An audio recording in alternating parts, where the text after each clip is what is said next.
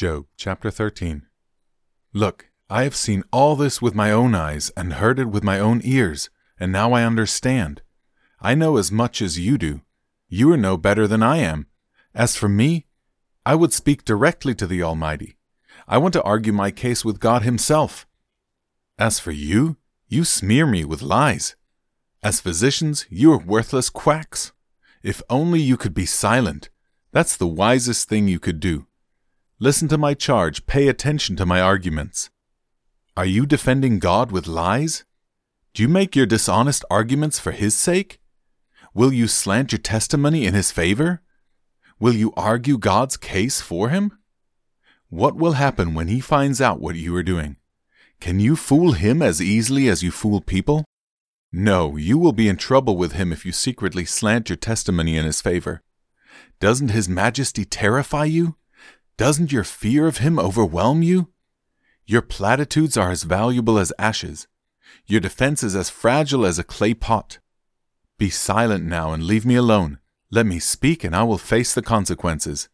Why should I put myself in mortal danger and take my life in my own hands? God might kill me, but I have no other hope.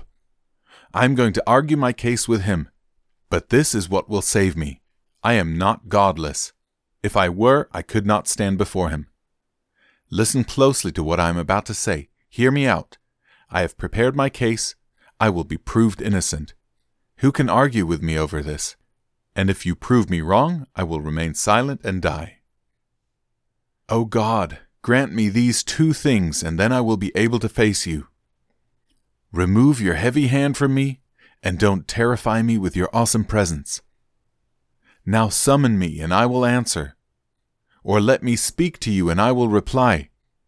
Tell me, what have I done wrong? Show me my rebellion and my sin. Why do you turn away from me? Why do you treat me as your enemy? Would you terrify a leaf blown by the wind? Would you chase dry straw?